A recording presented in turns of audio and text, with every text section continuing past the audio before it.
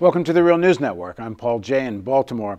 One of the stories we promised to be on top of, and it's one of the stories we have been least on top of, at least compared to its relative importance, is the whole issue of climate change. We've been wanting for a long time to have a full-time climate change environmental journalist, and we don't yet, but this year we're really going to try to. But we're going to up our game in terms of doing climate change stories and try to unfold the debate about just how urgent is it, and a debate about what to do about it.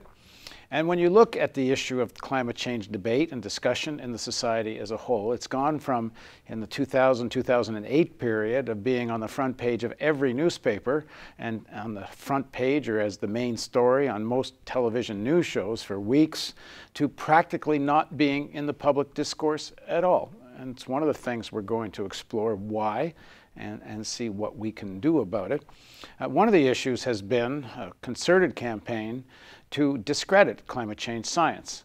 And one has to believe, if one thinks that the preponderance of scientists who believe that human industrious activity causes carbon emissions, which causes climate change crisis and global warming, if you believe that's all not true, you have to believe in one of the grandest conspiracies of our time. But a lot of people do believe that, and we want to try to unpack that as well. So in this episode, or series of interviews we're going to do on Reality Asserts Itself, we're going to meet a real live climate scientist, because you have to believe that he's in on this conspiracy if you believe that climate science is hokum. So we're going to explore through the life of our guest how he came to a conclusion that, in fact, this is science as best he knows it. It is urgent, and we'll unpack all of this. So now, joining us in the studio is Alan Robock. Alan is a distinguished professor of meteorology in the Department of Environment Sciences at Rutgers University. He's editor of Review of Geophysics, the most widely read journal in the field. He was also on the faculty of the University of Maryland, where he served as a professor and state climatologist of Maryland from '91 to '97. He was a lead author for the Intergovernmental Panel on Climate Change, which was awarded a Nobel Prize in 2007. His current research focuses on geoengineering, climatic effects of nuclear weapons, soil moisture variations, the effects of volcanic eruptions on climate, and the impacts of climate change on human activities. Thanks very much for joining us. Thanks for having me.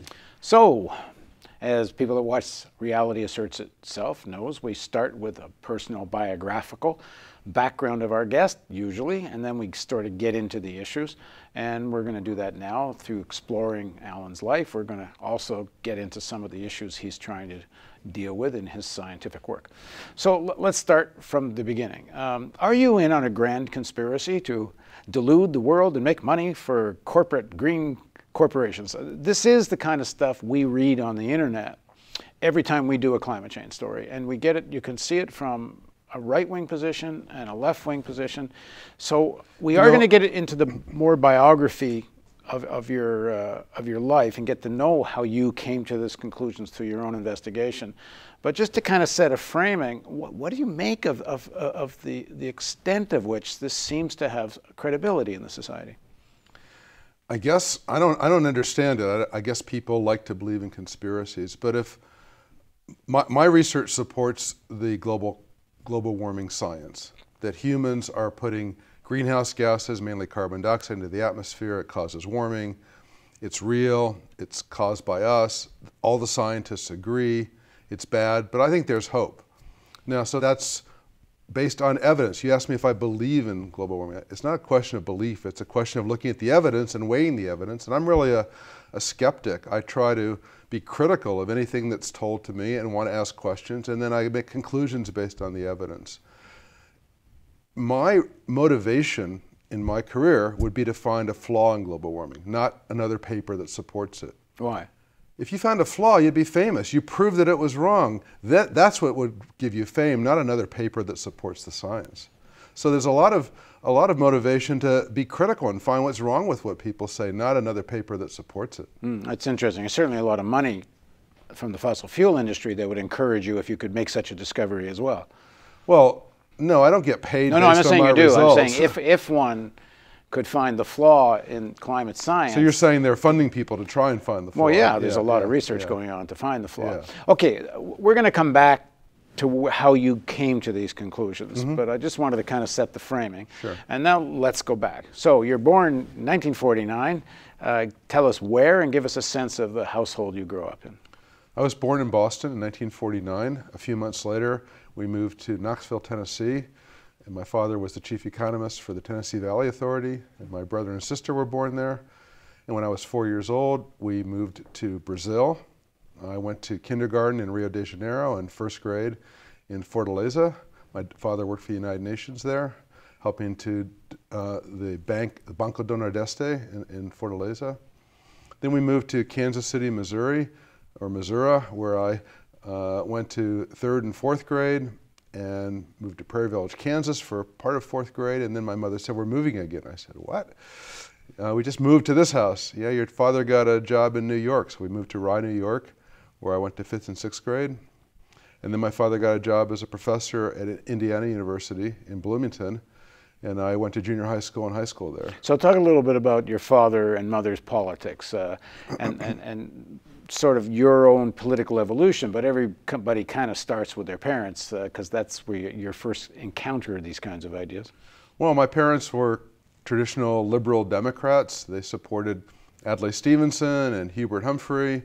My mother supported Gene McCarthy. She was a little bit more left-wing than my father, but I didn't really rebel against them at all. That's what I learned, and that's what I became, although I always thought the Democrats were a little bit too conservative for my taste. And when do you start to get a taste for science? As you're going through high school or even earlier? When do you feel like, boy, I'm good at this kind of stuff? I was always good at math and science in school, and so I had a little weather station out behind my house in Bloomington, and I went to the University of Wisconsin in Madison. When I was in ninth grade, I signed up for earth science, and the school counselor called me and said, "You know, earth science is for the students who don't do well in science. You should be taking biology." Okay, so I took biology. I didn't really find it that interesting, but then I took chemistry and physics in high school. I did well at that. When I got to Wisconsin, there was a freshman course in earth science, which I signed up for, and it was taught by the chairman of the meteorology department, and about a third of it was meteorology.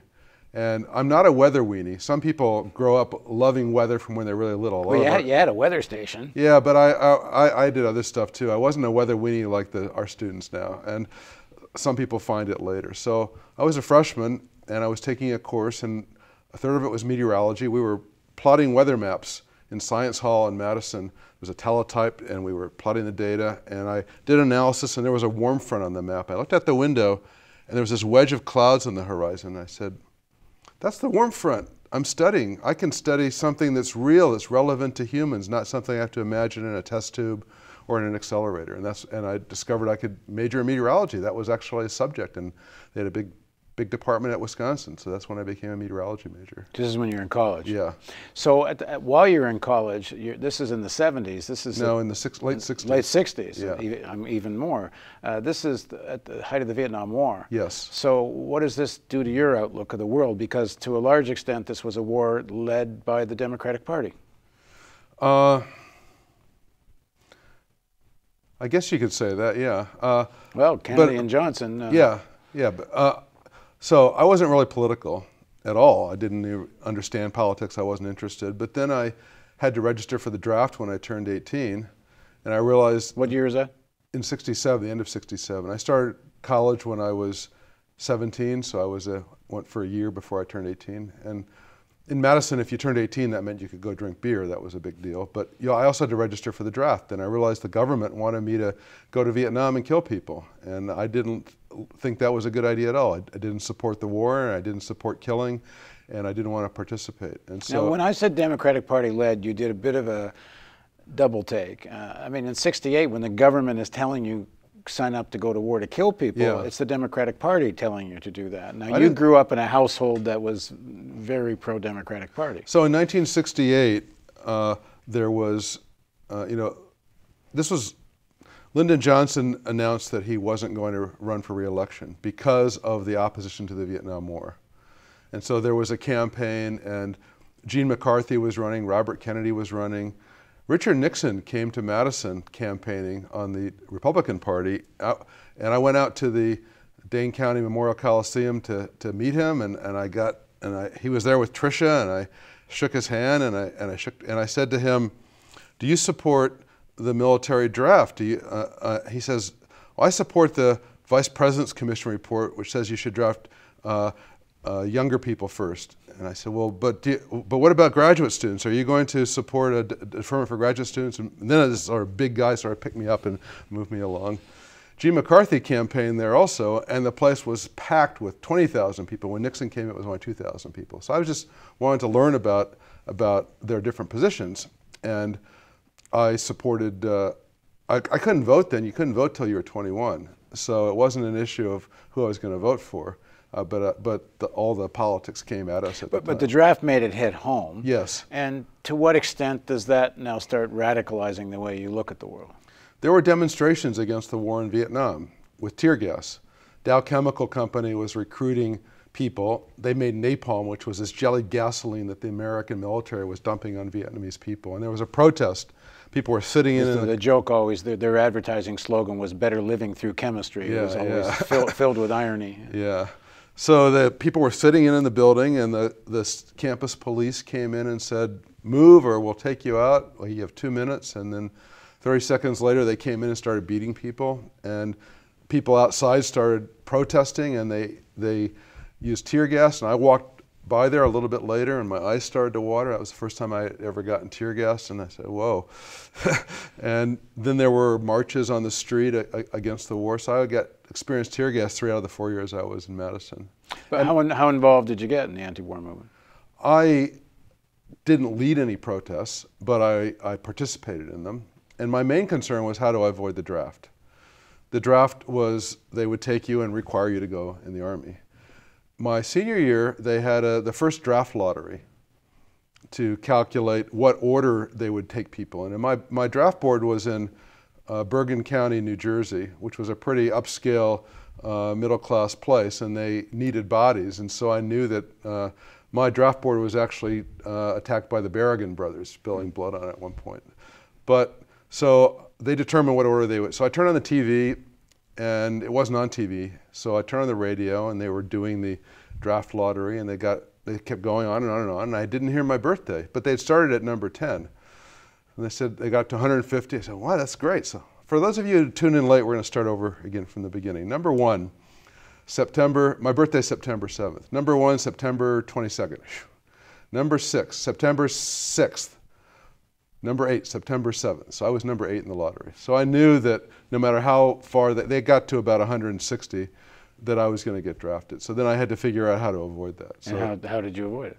I decided to join the Peace Corps, which was a 2-year voluntary service. And there was a deferment for people that were doing things that were vital to the national interest, like being a graduate student, like being a teacher, like being a Peace Corps volunteer. But then they did away with those deferments just before I graduated. So I couldn't go to graduate school and get a deferment. I got admitted to graduate school. I said, will you write a letter to my draft board? Well, we'll write a letter, but they could still draft you.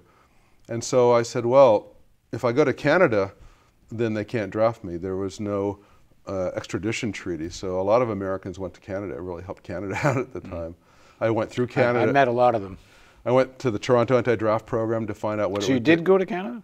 I drove through there when I graduated from college, but I ended up flunking my physical.